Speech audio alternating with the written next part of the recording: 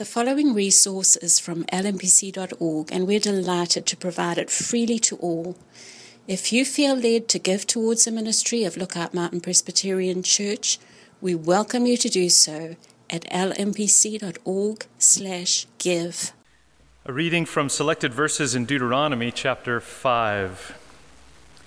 And Moses summoned all Israel and said to them, "Hear, O Israel, the statutes and the rules that I speak in your hearing today, and you shall learn them and be careful to do them." God said, "I am the Lord your God, who brought you out of the land of Egypt, out of the house of slavery. You shall have no other gods before me. You shall not make for yourself a carved image or any likeness of anything that is in heaven above, or that is on the earth beneath, or that is in the water under the earth. You shall not take the name of the Lord your God in vain, for the Lord will not hold him guiltless who takes his name in vain." This is the word of the Lord. Please be seated.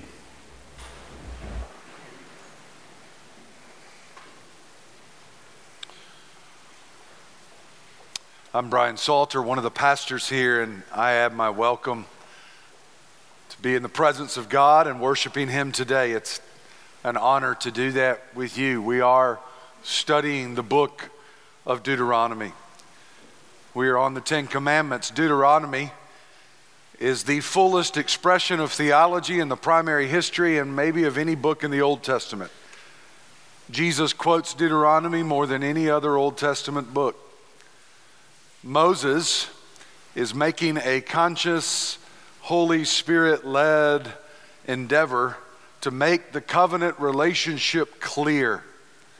And the Ten Commandments give clarity to the beautiful community that God intends to shape on this earth. And so it is right that we learn them. It is right that we study them. It's right that we seek to keep them. And today we are on the third commandment, one often misunderstood, undervalued maybe. Maybe you have regulated it at times like me to just don't say a few words and you'll be fine. I think we'll see this morning it is so much more than that. And his name is worthy, as we even heard sung, hallelujah, of all praise and glory and honor. And today, because we've been in the preaching of God's word and in his presence, our prayer is that we leave this place hallowing the name better than ever before in all of our lives. Let's pray together. You are worthy of all praise. Your name is above every name. And you have rescued us and placed your name upon us. And yet we need so much work to honor the name. So would you come with the preaching of your word and the power of your Spirit and bring to us change in how we think and relate and speak and honor the name of our Lord in every area of life. We ask this in your name. Amen. Well, several years back, I was with our family and we were watching, I do not remember, but it was an award ceremony of some sort. It would have been maybe like the ESPY Sports Awards or maybe the Country Music Awards. And my youngest son was younger than now, maybe 4 or 5. And as he watched, he kept seeing people win and come to the podium to make a speech after speech after speech. And he looked at me and said, "Dad, everybody that's winning is a Christian." Not so, son, sadly. How trite people often go to the microphone and say with their lips, "I'd like to thank God." But their lives, their lyrics, their actions have nothing to do with the name. How easy it is to place the name on our lips. This command shows that we must really pay attention to how we use the name of the Lord, how we misuse it. It is offensive to God in our misuse. It is dangerous to us, we'll see, in our misuse. And we will see that the third commandment is not asking us not to use God's name, but to use it with reverence and to vigilantly refrain from misuse of it. So let's look at the heart of the command. You heard the command read, "You shall not take the name of the Lord your God in vain." The heart of the command is calling for a right reverence and gravitas when speaking of God. You shall not use it in vain. To use something in vain would mean to use it in an empty, false, trivial, worthless, nothingless way. That's how you are not to take the name of God. In a wicked, worthless, or wrong way. We are to receive and employ the name of God with humility, sincerity, reverence, and seriousness, using it truly and honorably in a worthy manner. John Calvin said, "We must be disposed in mind and speech that we neither think nor say anything concerning God and his mysteries without reverence and much soberness." Names are different today than they were then. At the time of Sinai and the giving of this command, in our culture, names are something we have. In that day, names were something you are. They were so significant. That's why you always see the changing of names, the meaning of names, the significance of names. And in the ancient writings like the Bible, a name was way more than a label. It was your identity, and if that name was placed upon you, it was your destiny. The truth hidden in the marrow of your bones was in the name. It was a one-word moniker, as one writes, for the truest thing about you. The names were revelatory of the character and the nature of that person who is named. And God revealing his name is a deeply personal and intimate sign of covenant relationship. That the triune God would reveal his name to his people and place his name upon them was a grand gesture and sign of intimacy that's lost on us in many ways because of how we think of names. The name was inseparable from the person. It is impossible to disassociate God's name from his person and his character. For instance, in Exodus 3, as Moses is hearing from God at the burning bush, what does he say? He says, "I am who I am." This is what you are to say to the Israelites. "I am," the name, "has sent me. This is my name forever. And thus I am to be remembered throughout all generations." When God reveals himself to Moses with that name, "I am who I am," his essence is revealed, his self-existence, his self-sufficiency, his supreme sovereignty in the name. Moses, go to Pharaoh. Say my name. The name was synonymous with the character. Do you remember Moses hidden in the rock? In Exodus 34, the Lord descended in the cloud and stood with him there. And how did the Lord reveal himself to Moses? He proclaimed the name of the Lord.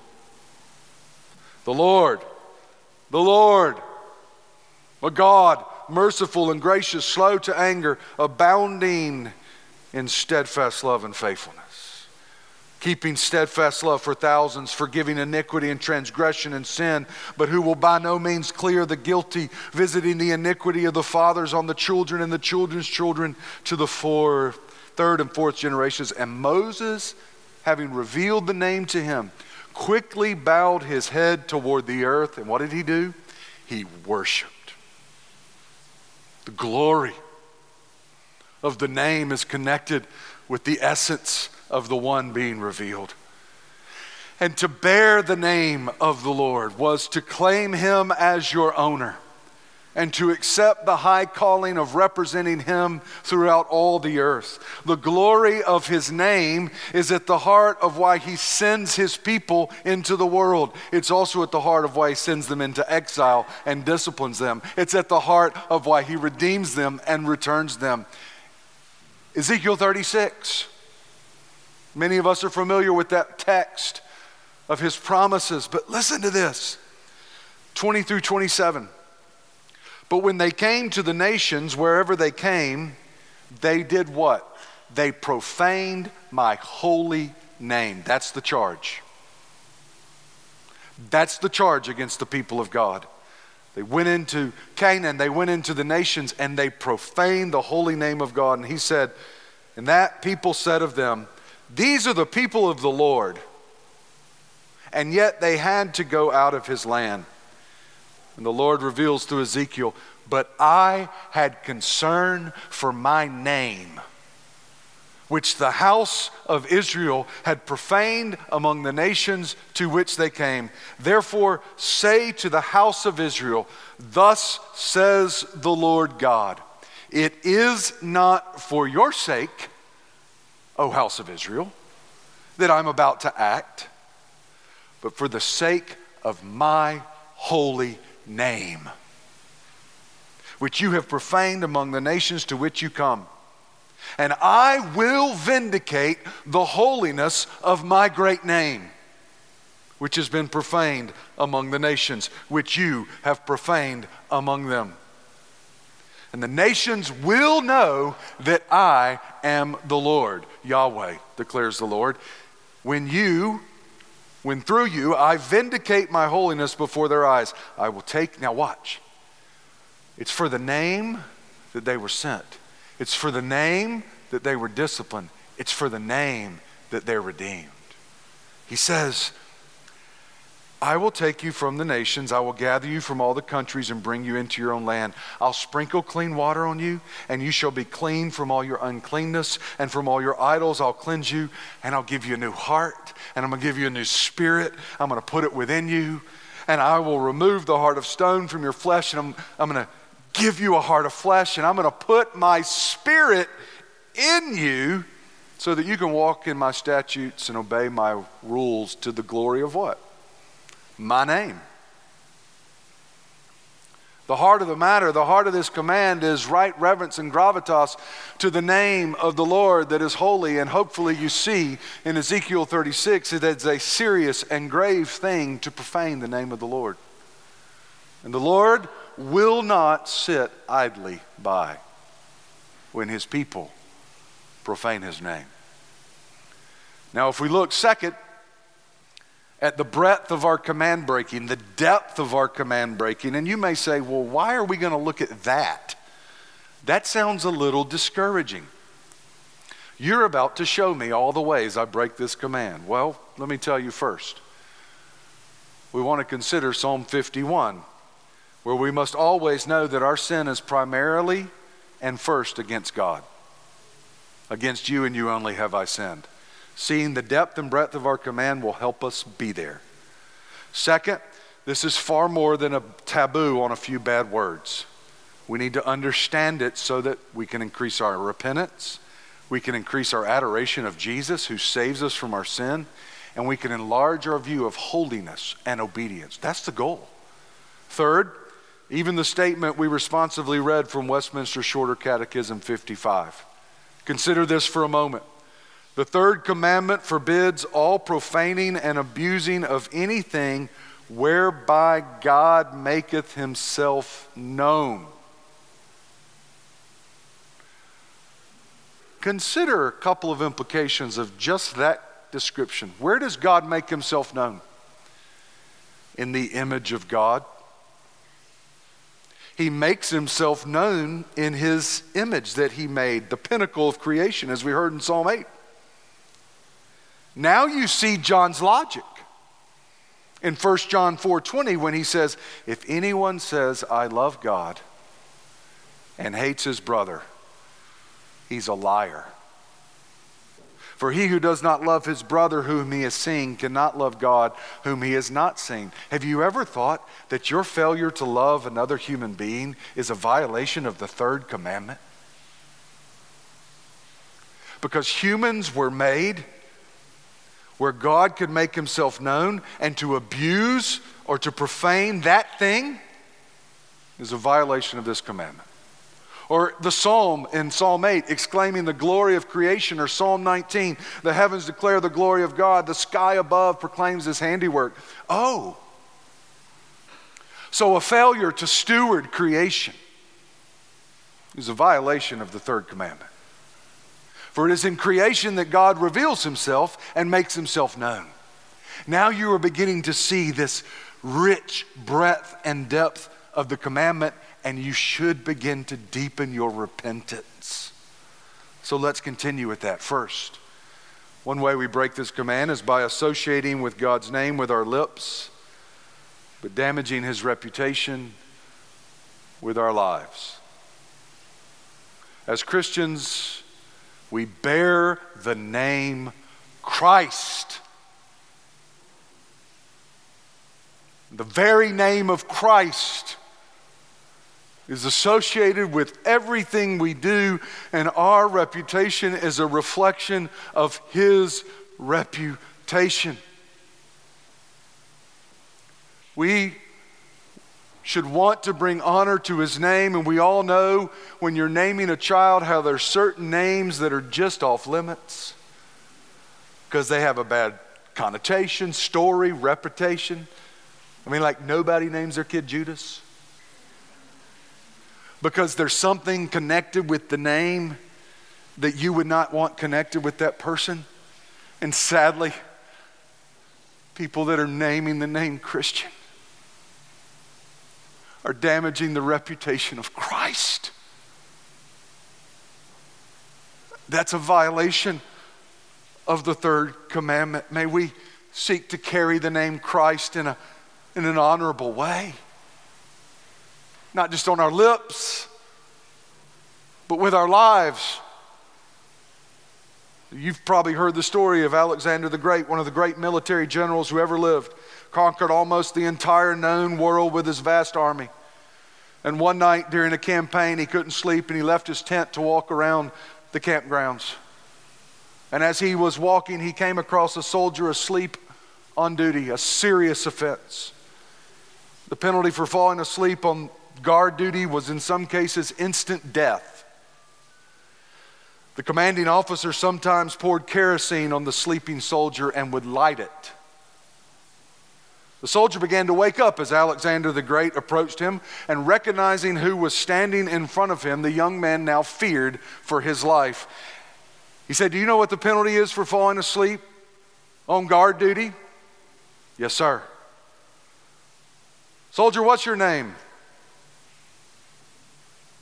"Alexander, sir." "What's your name?" "My name is Alexander, sir." "What is your name?" "My name is Alexander, sir." "Soldier, either change your name or change your conduct." That's the point. What's your name? Christian. Change our conduct for the reputation and the glory of our name. And when our conduct is inconsistent with the name, may we, the church, be marked with deep, deep, honest, public repentance. What's your name? What's your name? Let us consider our conduct.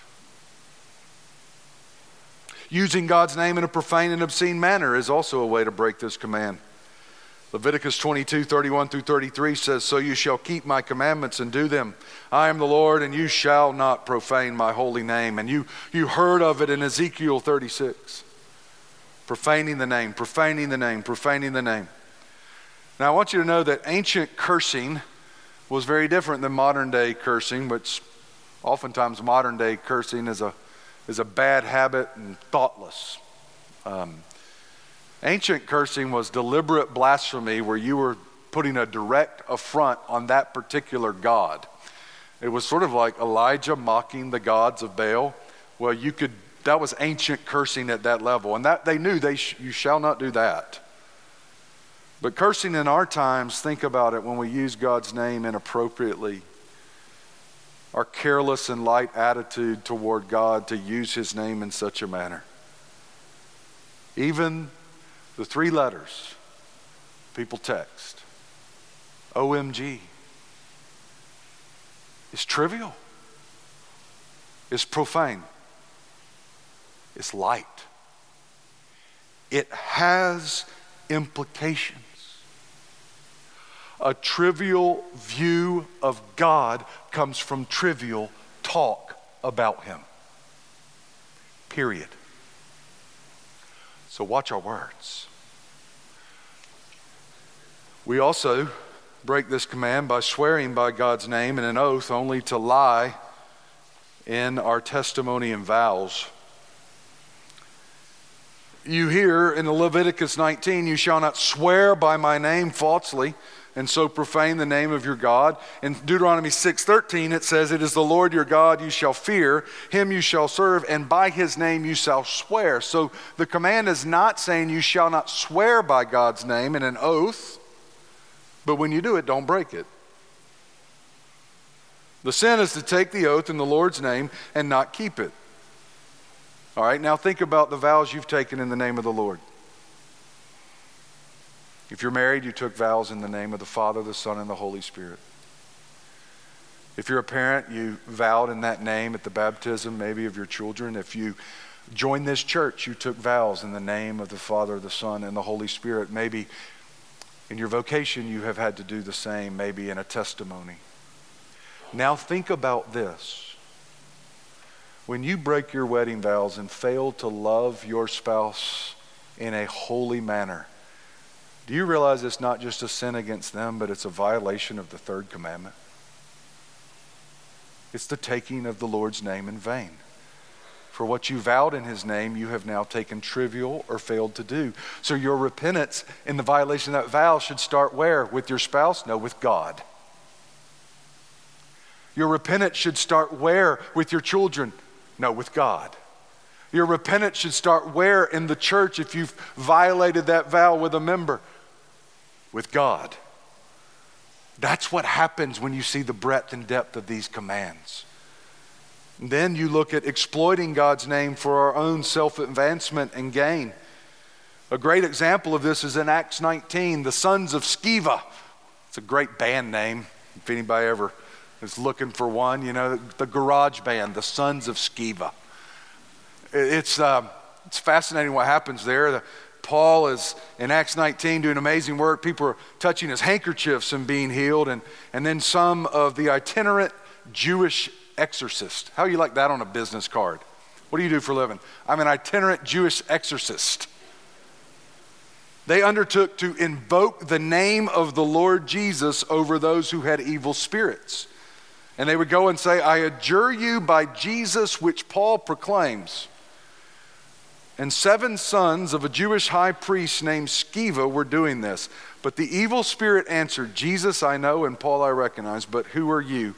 And the man in whom was the evil spirit leaped on them, mastered all of them, overpowered them, so that they fled the house naked and wounded. That's what you get for misusing the name of the Lord.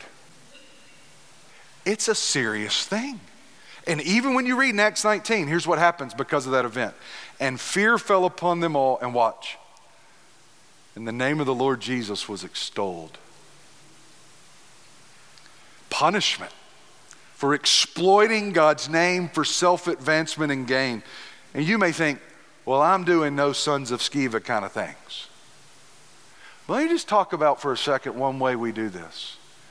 When we say to people, God told me, or even worse, God told me to tell you. And I always say, well, he didn't tell me. Listen, we use that phrase to get our way. It can be used to manipulate. to get the name of God on the back of your plans. Can I tell you something? God's already said everything he wants to say. It's in his word. There is the inward leading of the Holy Spirit, but this is only an inward leading. It should not be misrepresented as authoritative from the word of God. We pollute God's name by blatantly using it in the interest of our own selfishness, power, or pride, or even those who peddle the word of God for profit and say, "Thus saith the Lord," and manipulate people to give to their gain and to their advancement violations of the third commandment. But this next one, if they all haven't stung already, worshiping in God's name casually and flippantly. To call upon the name of the Lord is a synonym for worship. Just consider how we use the name of the Lord in a trite manner, even when we gather here. Have you ever felt like you're just going through the motions in a worship service? You're just enduring to the end. You're just waiting for me to say, "Let's pray." I've been there.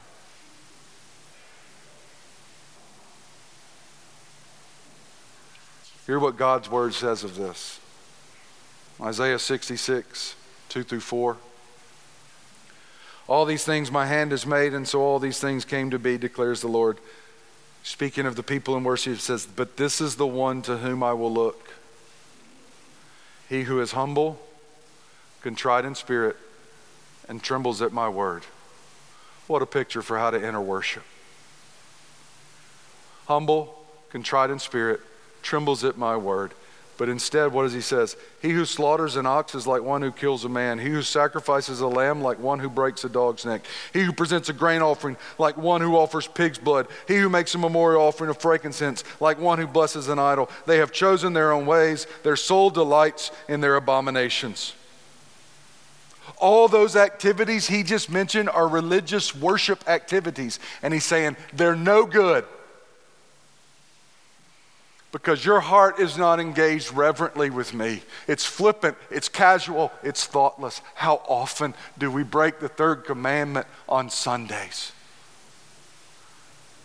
So that what Jesus said to the Pharisees and scribes when he said, "You hypocrites, well did Isaiah prophesy of you when he said, 'This people honor me with their lips, but their hearts are far from me. In vain do they worship me.'" Consider your worship. That we are in the presence of our holy triune God. Consider how you prepare for that.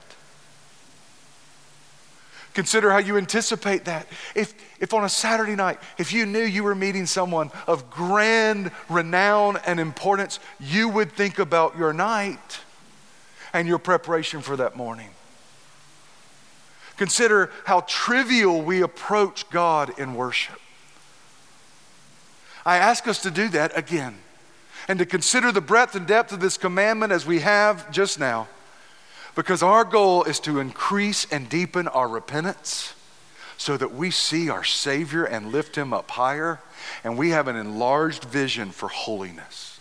That's the goal. I'm not here to shame you or just beat you up or beat me up. I'm here now to show you Jesus. Our hope is in Jesus as we think about these things. He perfectly keeps the command and pays the penalty for those who break it. Consider in John 17, Jesus says, "I have manifested your name to the people you gave me out of the world." Perfect manifestation of the name of the Lord. Perfect keeping of command 3 for us. So that we lawbreakers, as we've just seen, might get his perfect record. And yet consider Jesus. In Matthew 26, 63 through 66, the high priest said to him, "I adjure you by the living God, tell us if you're the Christ." And he said, "You have said so." But I tell you, from now on you will see the Son of Man seated at the right hand of power and coming on the clouds of heaven. And then the high priest tore his robes and said, he has uttered blasphemy. What further witnesses do we need? You have now heard his blasphemy. What's your judgment? And they said, he deserves death. The one who perfectly manifested the name of the Lord in every way, accused of blasphemy and condemned to death for the profaning of God's name. For who? For us. He took our record of blasphemy. He took our record of profaning the name of the Lord. And he took the penalty of this sin.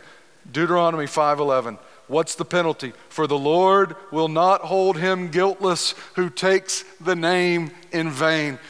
Aren't you convinced this morning of our sin in taking the name of the Lord in vain? Then the truth is, God will not hold these people, us, guiltless. And so what do we need? A Savior, a Redeemer, somebody who will take our guilt away. For as one has said, all trademark violations will be prosecuted to the full limits of the law. The prosecutor, judge, jury, and enforcer is God.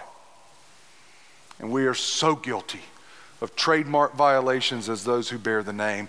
We will not be held guiltless, but for the final sacrifice and substitute of Jesus, our Redeemer.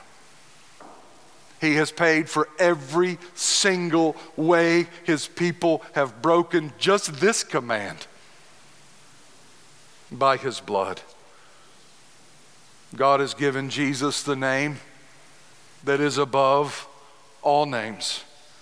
And it is at that knee that every tongue will confess, as Philippians says, it is above every name, so that the name of Jesus every knee should bow, in heaven and on earth and under the earth, and every tongue confess that Jesus Christ is Lord, to the glory of God the Father.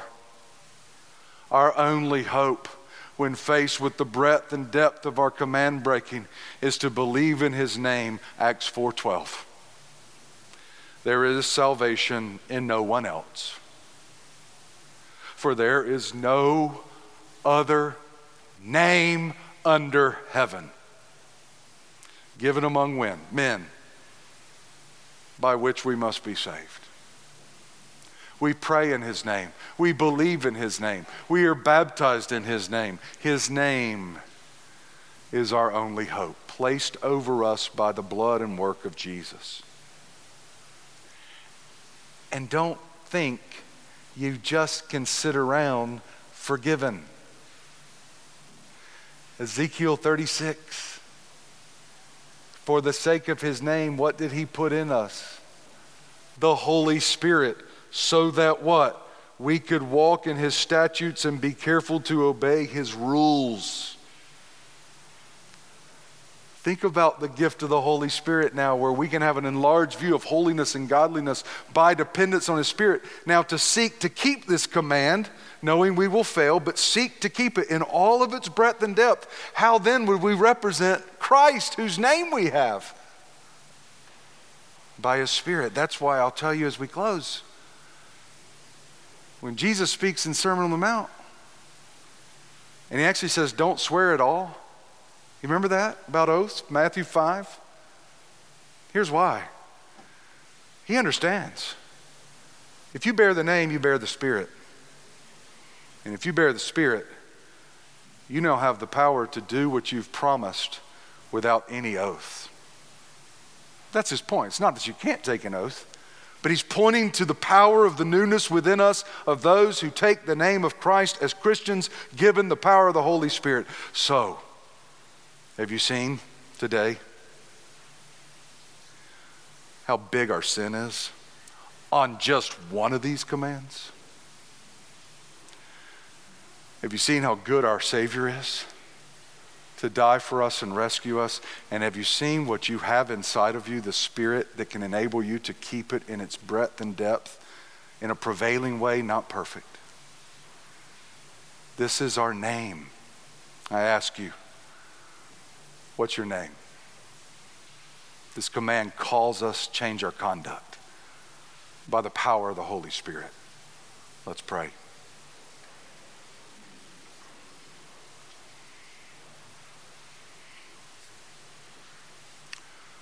We cry out to you in your name for all the resources and power we need to honor you by keeping this command. Come, help us. Give us quick, deep repentance whenever we are convicted that we have broken this command. And help us as your people to establish your reputation on this earth truthfully, worthily, and rightly. It's in the name of Jesus we pray. Amen.